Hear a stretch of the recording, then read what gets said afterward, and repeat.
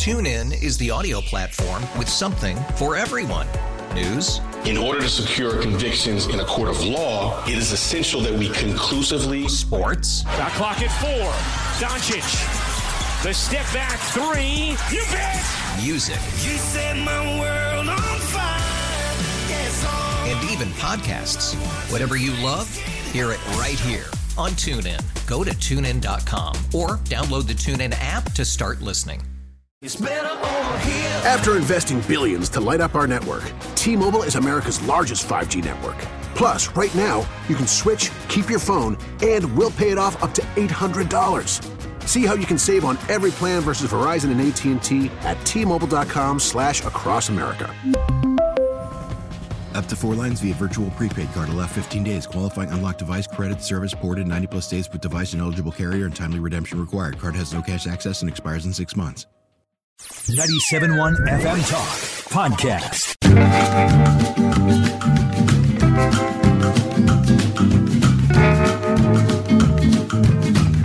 Wiggins America. I am not a number. I am a free man. Wiggins America. The only thing I'm going to need from you guys right now is a cup of coffee. Wiggins. Today's global economy waits for no man. America. Today's global business climate is like, whatever, dude. Politics is a dirty game. I'm not sure we want to play. There are forces here at work that you couldn't possibly understand. You have no idea how high up this goes. Welcome to Wiggins America.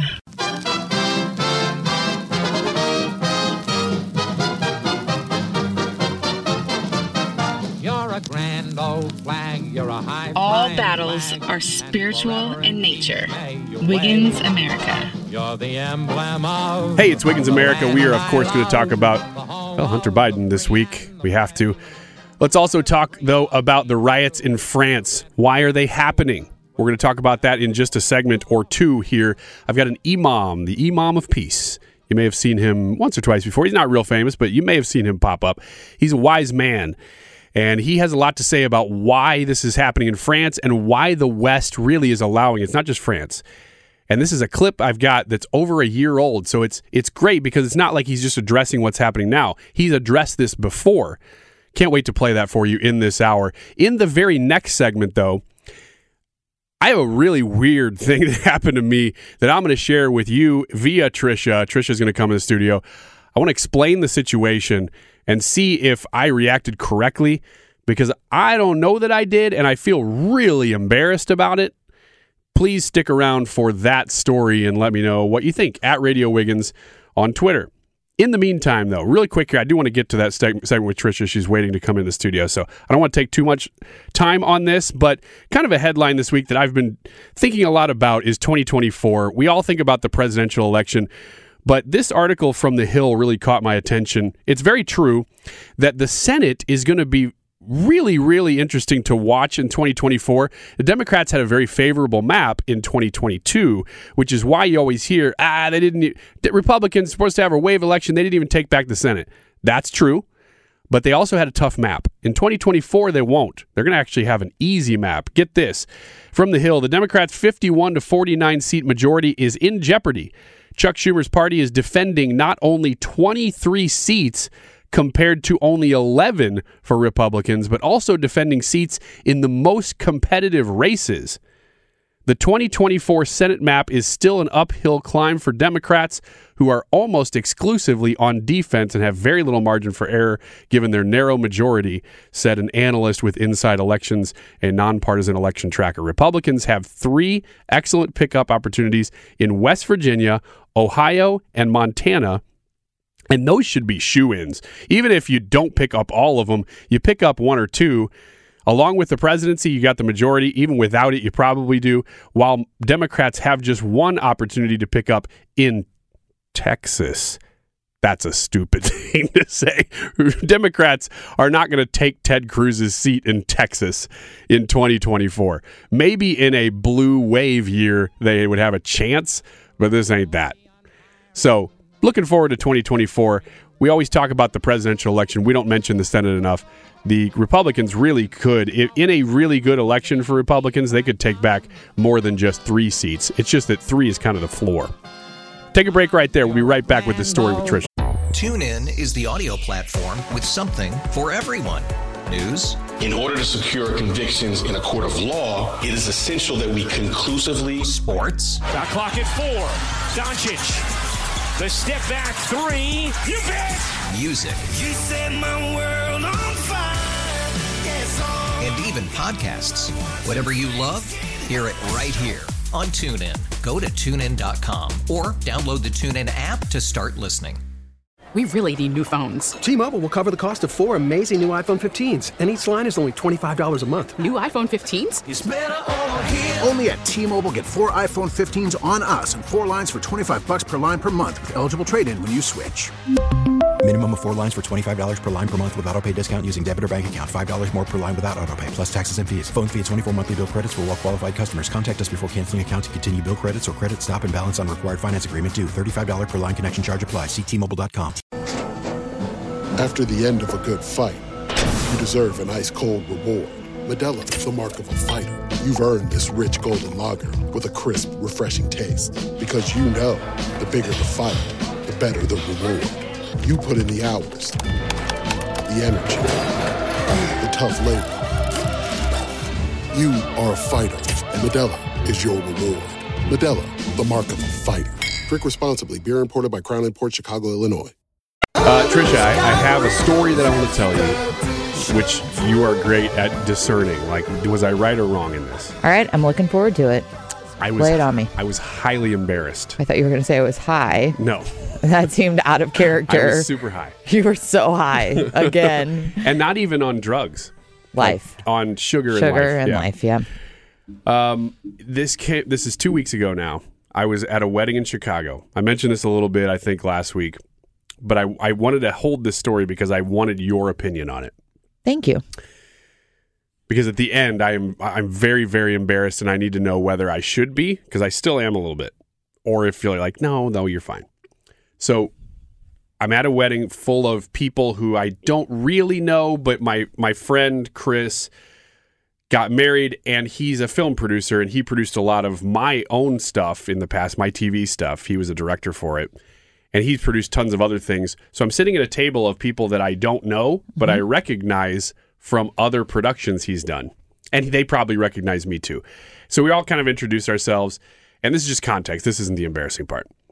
We're sitting at a restaurant that like serves Hong Kong style food. Have you ever heard of this? Mm-mm. So it's Chinese food, Hong Kong. But it's a little bit different because it's got this British Western kind of flair to it. And so what does that even look like dish-wise? Yeah, so a lot of curries and duck is a big part of it. It was kind of like royal food that was served to probably British dignitaries in Hong Kong. So it's still Chinese food, but it's a little bit different style. Interesting stuff. Is that the embarrassing part? No, it's fine. Because that sounds delightful. Yeah, it was fine. Katie loved it, my wife, but I just thought it was good. But the experience was interesting because you're sitting with a bunch of people you don't know. Now, this is a wedding, so I think that's normal at a wedding. Sure. But I think that's the way these restaurants are. Like, if you come in as a couple, you're probably sitting with 8 people you don't know. Kind of like when you go out for hibachi and you sit at one of those long tables. Exactly. Similar. I get it. But there's nobody cooking at your table. They just drop dishes in the middle, and it's like a Lazy Susan, a turntable that you just keep turning it, and everybody who wants a dish, you just turn it, and so it's family style with a bunch of strangers. Yep. And so it's a little strange.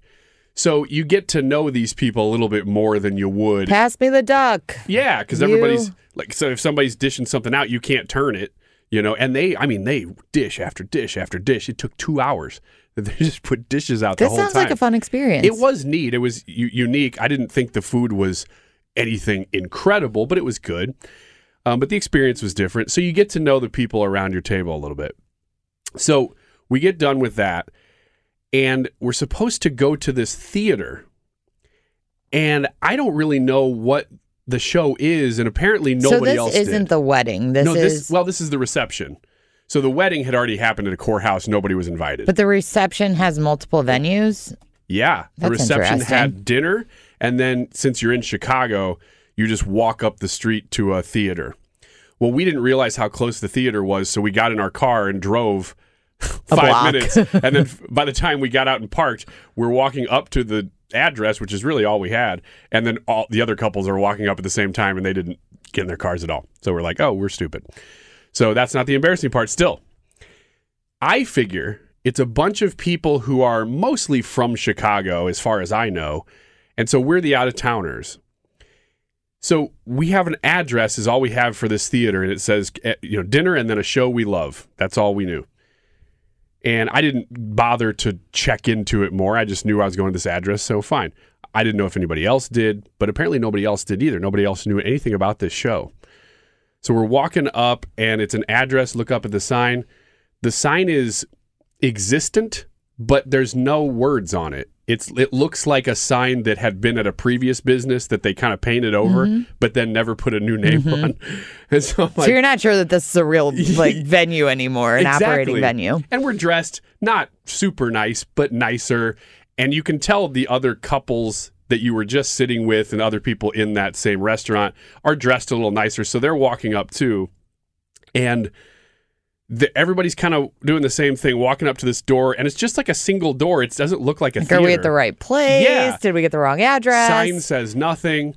So we walk up, and I'm assuming because we're the out-of-towners that these people are going to know, oh, that's what this is, like because they're from Chicago. As if Chicago's, Wichita. A small town where everybody knows everybody and everything. There's one or two theaters in town, and you're going to know it. Well, none of these people had ever been to this theater, so I didn't know that. So I'm looking around, and they are kind of too, but they're playing it a lot cooler than me. I'm not cool, so I just am looking around. You're panicking, sweating, pacing. You're starting to make weird noises. I'm making obvious gestures. You made a scene at this point. I don't know what I'm doing. You're stopping traffic. Yeah. Whereas everybody else is just kind of walking by like, this it looks is like it would be the door, but I'm not going to stop. And I'm like, look, somebody's got to do something here. So I open this kind of rickety door. It's not broken. It just doesn't look like you'd be going into a theater. So I open the door. And I walk in, and it is a very small laundromat. Like, barely the size of maybe half of this studio, which means nothing to anybody listening, but it's not big. Yep. And are there people in there? There's nobody in it, but there's laundry going. And so I look over to the left. There's some just old pipes and stuff, and I'm like, this is clearly not a theater. So I turn and I walk back out, and the other couples kind of were waiting for somebody to go into what they thought would be the door too, same address. And they're like, ooh, that's a laundromat. I mean, you can see it when I open the door. It's a laundromat. So they don't go in. And then we're all standing there not knowing what to do. And I'm thinking, I'm going to ask you guys, but they don't know. So I'm like, I don't really know. And Katie's like, we should go go into the doors next to it because maybe they got a number wrong. Yep. But there really are no doors nearby. So we walk back in, me and Katie, and a couple other couples. I'm glad you guys aren't the only ones here. Right. So we go back into the laundromat. Thinking we're going to discover something. Yeah. So we're standing in this laundromat that's not very big. Clearly not the right place, but let's just stay. Yeah. But it's the right address.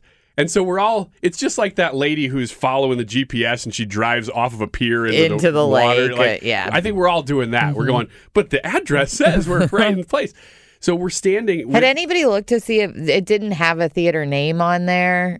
The invitation? I think it said something like, I can't remember if it did or not, but we didn't have a printed invitation. It was an email invitation, so nobody's holding an invitation. Nobody could pull up their email and double check? We could, but we just had the address. I don't know if we were You know what I'm saying? If it said Wildy Theater, then you could go to GPS. And that's what is happening at the moment. Everybody's People are kind of getting doing their phones out, going, what is happening here? Everybody's getting ready to text Chris. So we're standing, there are like 3 or 4 couples, and me and Katie are standing in this small laundromat, not knowing what to do. And then we realize that there is a handle on one of and these are upright machines. So it's got washer on top, dryer on bottom. They're all upright machines. There's a handle on one of them, a door handle. So I reach over and I grab this door handle, I turn it, and the washer and dryer opens like a door into a lounge. Oh, that's sweet. It was awesome. That's amazing. And I mean genuinely tricked all of us. None of us had any idea. We walk in, and it is a lounge with a nice bar and a guy standing at the bar in like a semicircle little like created bar around him doing magic tricks. What? It's a magic show. That's amazing. Yeah. So we're like, oh my gosh, this is incredible. But the lounge, like there's a person standing there with the velvet rope. They're like, yeah, come on in. You've made it or whatever. It's like a speakeasy, but it's not for alcohol. They serve alcohol, but it's for magic. So this guy's doing magic tricks. We're all just kind of sitting around. He's funny. He's doing real tricks, but he's doing a lot of comedy. And it was great. I mean, it was really incredible, the experience. So I think I'm going to go back outside and walk back in holding my camera to show how crazy this is, because I got to show somebody else this. Even if I don't end up posting it, I want to show a couple friends what this looks like, because nobody's going to believe it. So I do, and I walk back in, and I sit back down. So we're watching this show, and then I start thinking, man, based on how many people were in the restaurant, there's no way all these people are going to fit in this lounge, because it's not big. So I'm like, is this not the theater? So then the guy at the bar kind of gets done, and he's just doing this thing. He's not like doing a formal show. He's just doing stuff. So then they're like, hey, one at a time, they start bringing couples into a different room. So we're like, oh, we're supposed to follow. I see Chris walk by, so I'm like, oh, we're supposed to walk over there. So your buddy that is the groom is there, so you know that you're at the right place. We're at the right. We know that. And because these couples are all there too, so we know, like, okay, we've made it to the right place. So Chris walks by. So I think, and he kind of waves at me. So I'm like, Katie, we need to go over there now. Well, we stand up, and the magician goes, no, you don't go yet. And we're like, but the groom of the wedding that is part of this just waved us over. And he's like, do what you want, but you're not going to be able to go anywhere. So we're like, what does that mean? So we walk over to where he was. There's nobody there. It's just like a study. It looks like an old Clue study. And that's where the velvet rope is and the maitre d' or whatever. So she's like, yeah, just wait here a second. So we're standing there, and we waited probably longer than most people because we weren't really supposed to walk over there yet. The magician was right. Couple more couples walk over, and then the maitre d' goes, okay, let me just tell you a little bit about what the show you're going to see. And we're like, oh, that wasn't the show. Okay. So she tells us a little bit about it's going to be a magic show. It's got these great performers or whatever. And then she goes to open a staff-only door, which we're like, oh, the trick is that it's not actually staff-only. She goes to open it, and a fireplace shifts to the right on a different part of the room. And then you walk into this big theater. That's very cool. So, again, super cool, super impressed, and they're so good at not letting you know what's going on. And again, since I don't even know the name of the theater, I feel comfortable telling the story because nobody's going to know what it is. So, I'm like, this is amazing. So, I've already got the video walking into the laundromat. So, I'm like, I got to show this one too. So, I take a video walking into this one. So, I walk into the theater. Well, there's a separate maitre d' standing there. And this dude, it looks like a bouncer. And he sees me holding my phone, and he goes, to get into the theater, you have to delete that video. Or you can't have a video. We've spent 5 years building this. We don't want people posting about it. And I'm like, oh, okay. I understand that. So I said, I won't post it or anything. He goes, no, I got to see you delete the video off your phone. And I'm like, oh my gosh, I feel so embarrassed. So I'm standing there doing this with these couples that none of them did it. So I'm feeling embarrassed, like they knew, oh, you got to keep this a secret. But I don't know that. Yeah. So that's the embarrassing part. I feel really bad that they're all standing there watching me like an idiot exposing this secret. So I still feel kind of embarrassed about it. I'm talking about it on the radio, but I'm not, you know, it's in inexact terms. Yeah, I mean, I don't think you should feel necessarily embarrassed. Not about the other. I don't know. Maybe a little.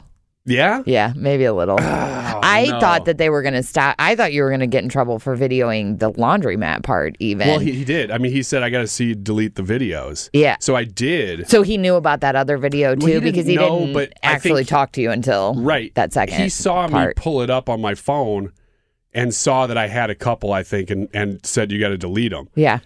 And I'm like, man. Was he a jerk about it? He wasn't nice. He wasn't a jerk, but he wasn't nice. Yeah. And but I get where they're coming from. Yeah. So if he had been nice, I would have been like, oh, okay. Mm-hmm. But he was super strict and just kind of like, I felt like he was like a flea market dealer, like where he's like just being firm about it for no reason.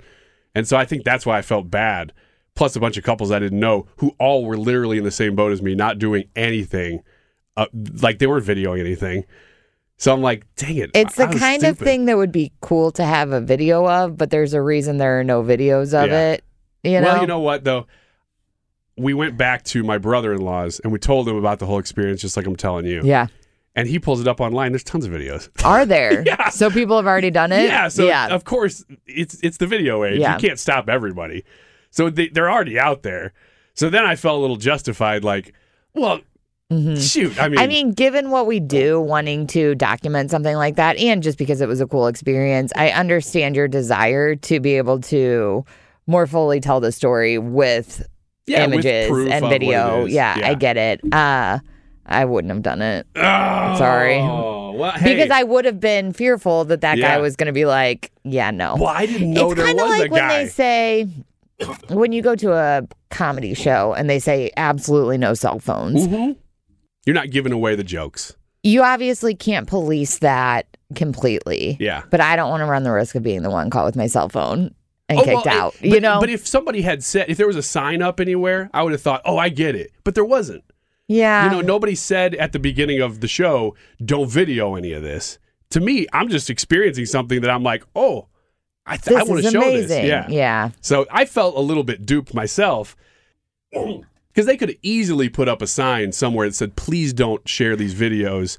We want to keep this a secret. You understand. And I would have totally understood that. I wonder if there was a sign somewhere in the laundromat that said no videos. That you wouldn't have even noticed. You wouldn't see it. Yeah. And once you get inside, that's where I could see them having a sign, hey, please no video. We want other people to experience what you experience. Oh, totally cool.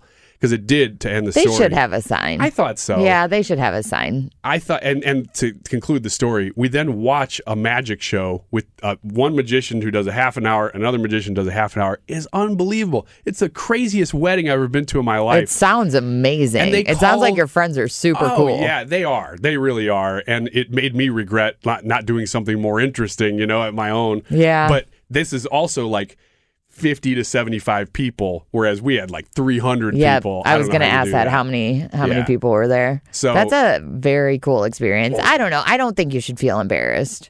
I still wouldn't have done it, but yeah, thank you. But I think you can. I'm sure you're not the only person that guy's stopped. Apparently they're out there. So if you want to search like for magic in Chicago, I'm sure you can find, you know, if you go to Chicago, try to book this show. I don't think the tickets are cheap. I think you got to book them out like a couple months because it's that cool and popular. And like $65 is where the tickets start because we look to see. But I highly suggest having the experience. And then if you go with somebody who, you're listening now, if you go with somebody who did not hear that story, don't tell them anything because you will love it. You really will if you travel to Chicago. So thanks. Cool. Yeah, no problem. Yeah. All right, we'll take a short break. We'll be right back. Wiggins America. Tolerance, assimilation, and dominance. Those three terms go together in a very unique way. This is Wiggins America, of course. I'm Ryan Wiggins. If you've listened to this show, you've maybe heard me talk about this in detail. Tolerance, assimilation, and dominance. You always go through these patterns when you have cultures that touch each other. Whether they be subcultures that touch larger cultures or whether they be different racial groups. And it's not just now. This is something that applies to any time period, any country, any group, nation, whenever and wherever, that always you go through these three steps with different cultures and ideologies. Tolerance, then assimilation, then dominance. And you can't really have them in any other way. Think about any two different cultures that you want, whether they be within the United States or a different time period or foreign, doesn't really matter. I mean, think about Iraqis and Kurds, for instance. I mean, anywhere you want to. These things will always play out in this way. You will first have the minority group will seek tolerance. They just want to be able to exist insofar as they are touching the other culture. So if they're not really interacting, then you won't see this happen. But the minute there's interaction between the two, this spectrum begins. This three-phase system plays out, where first the minority group seeks tolerance because they know they can't overcome the bigger culture. So they have to just say, well, we just want to exist. And that's fine. The larger culture then has to decide, well, how is this assimilation going to happen? Because they're touching, they can't just coexist. It doesn't ever happen that way. You can try to coexist, but ultimately, wherever they touch will end up having to become a new culture where one assimilates the other. Usually, it's the dominant culture that assimilates the smaller one, and they become a new hybrid culture that is still mostly the dominant one that's adopted certain things from the smaller one. In America, we have in the last roughly 50 years decided it would be the opposite, that the smaller minority would not assimilate into the majority, that the majority would have to assimilate to the minority.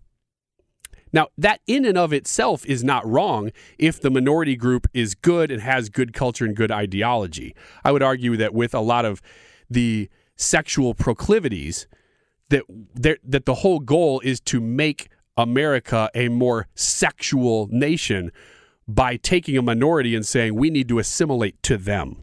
But that's really beside the point here.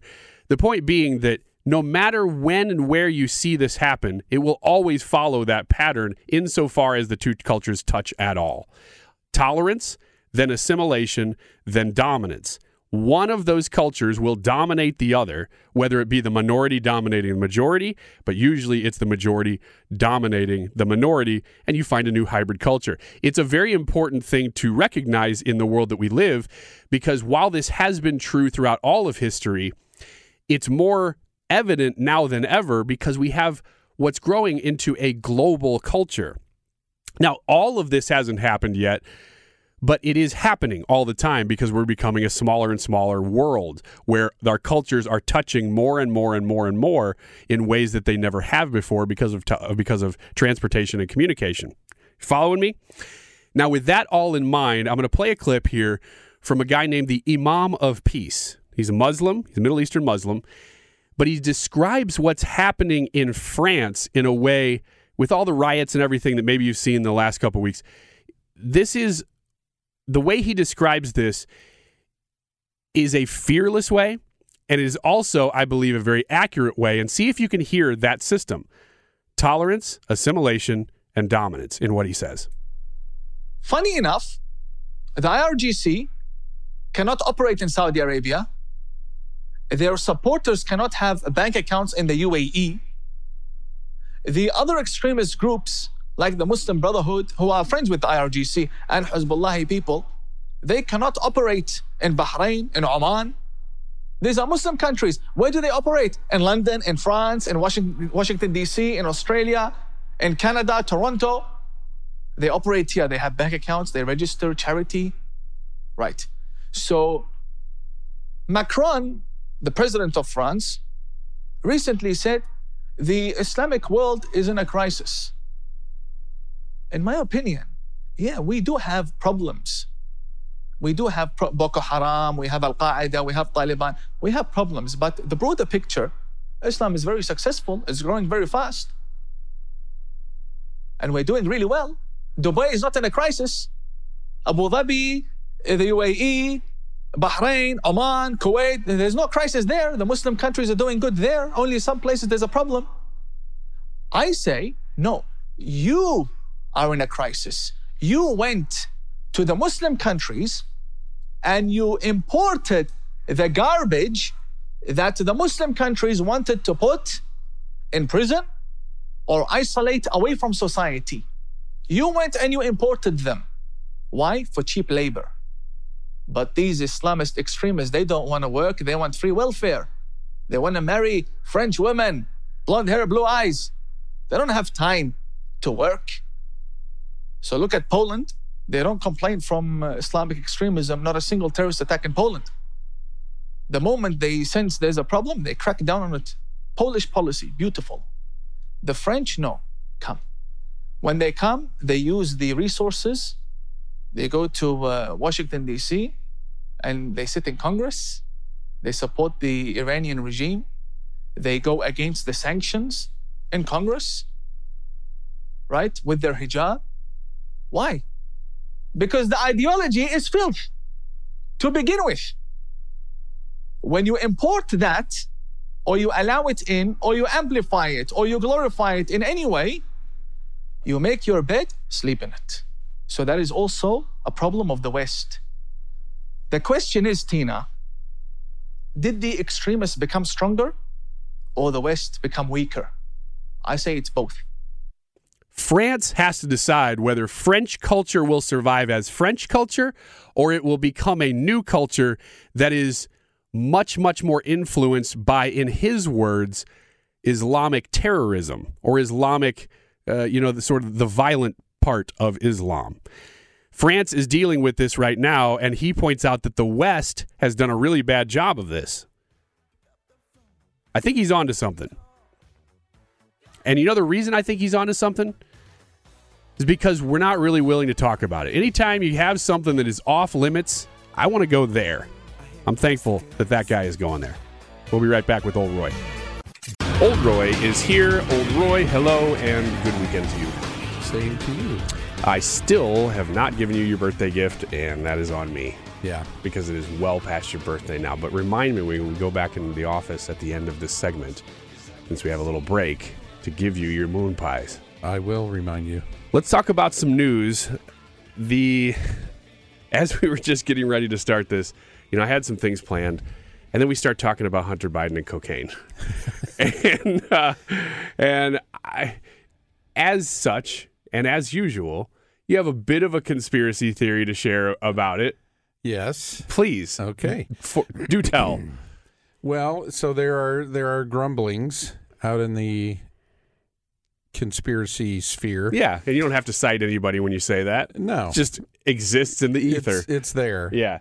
That the Democrats are starting to initiate this plan to get Biden out in time to put in a new candidate to run against presumably Trump or whoever is on the other side. So there are those of us who have thought that this was the plan all along, was that he would do what they needed him to do for as long as they needed him to do it, but then come 2024, he'd resign, or there'd be a health thing, or something would come up, and they'd have an excuse to get him out and put in the next puppet. And so this is the master plan. This is them saying, okay, we got this figured out. Now, on July 4th of 2023, we're going to plant cocaine in the White House and then make sure that Secret Service finds it first ahead of everybody else to make sure that it's a news story.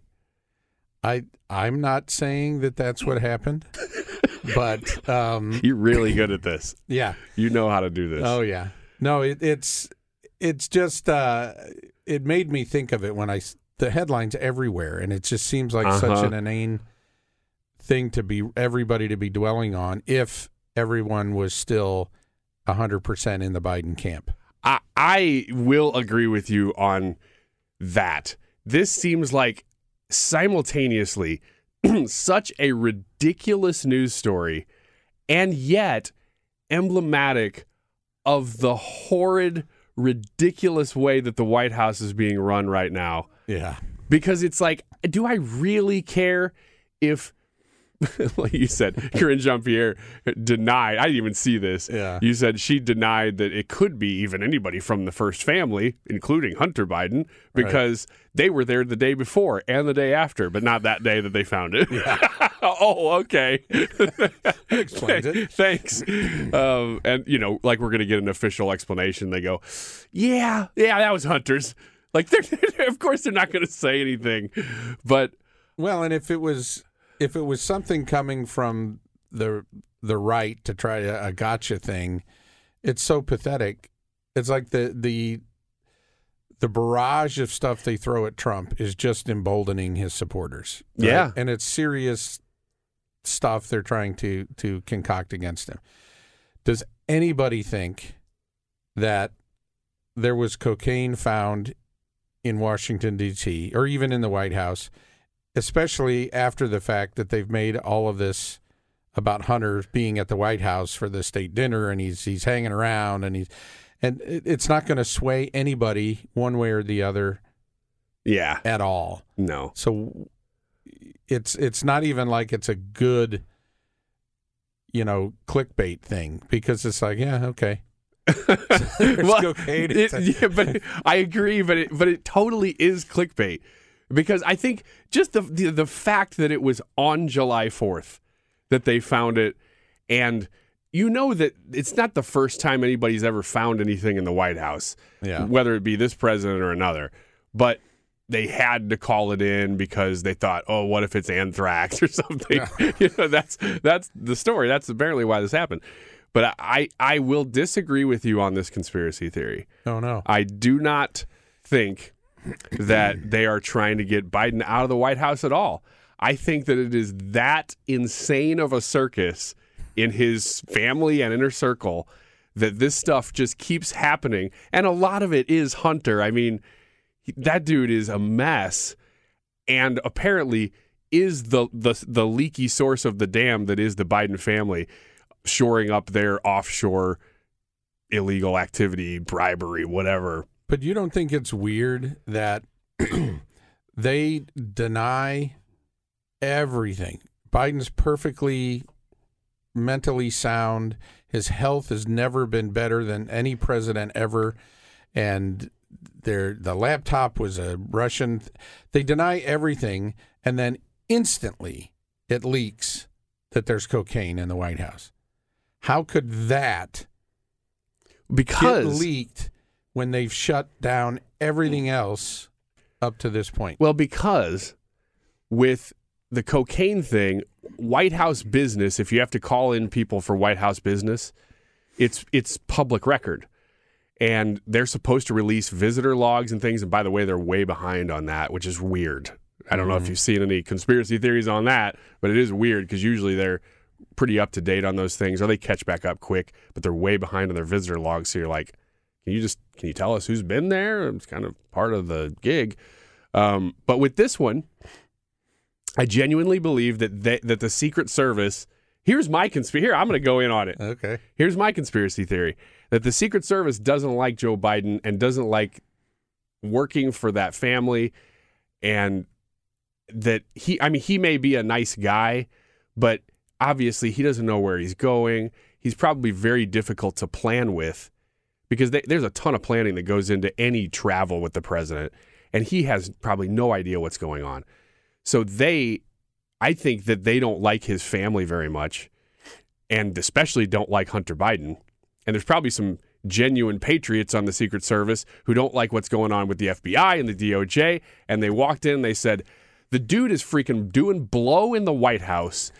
And we are just supposed to be like, oh, well, that's normal. And they said, forget that. We're calling it an anthrax report. I think it was probably two rogue Secret Service agents who just decided, forget this. I'm not allowing the White House to be tarnished by the son of the president coming in and doing cocaine, and we have very little power, but here is something we can do. And they made it into a story.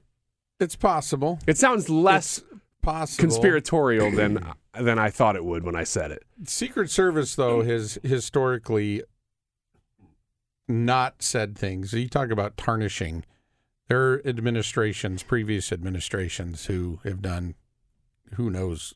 Oh, sure. God awful stuff. Of course. And it could be.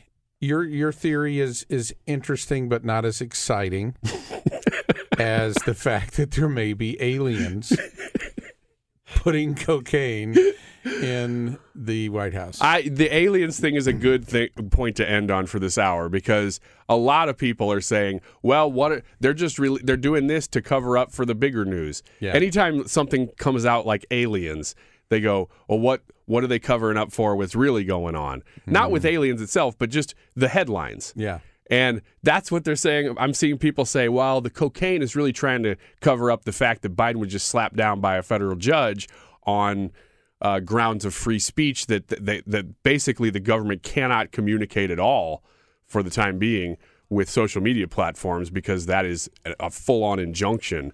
Actually, it was Missouri versus Biden. I've been following this fairly closely, but there hasn't been a ton of movement for a while. But that was a big case.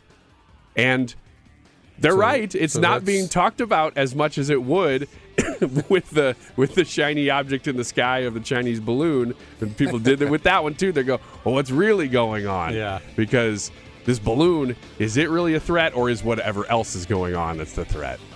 So, all right, we'll end. Yeah. Thanks. Good ending. Good end of the hour. All right. We'll be right back with more of this, which, I mean, I can't imagine you'd want to leave this. Be right back. Get more at 971talk.com. TuneIn is the audio platform with something for everyone. News. In order to secure convictions in a court of law, it is essential that we conclusively. Sports. Shot clock at 4. Doncic. The step back 3. You bet. Music. You set my world on fire. Yes, and even podcasts. Whatever you love, hear it right here on TuneIn. Go to TuneIn.com or download the TuneIn app to start listening. It's better over here. After investing billions to light up our network, T-Mobile is America's largest 5G network. Plus, right now, you can switch, keep your phone, and we'll pay it off up to $800. See how you can save on every plan versus Verizon and AT&T at T-Mobile.com/across America. Up to 4 lines via virtual prepaid card. Allow 15 days. Qualifying unlocked device credit service ported 90-plus days with device and eligible carrier and timely redemption required. Card has no cash access and expires in 6 months.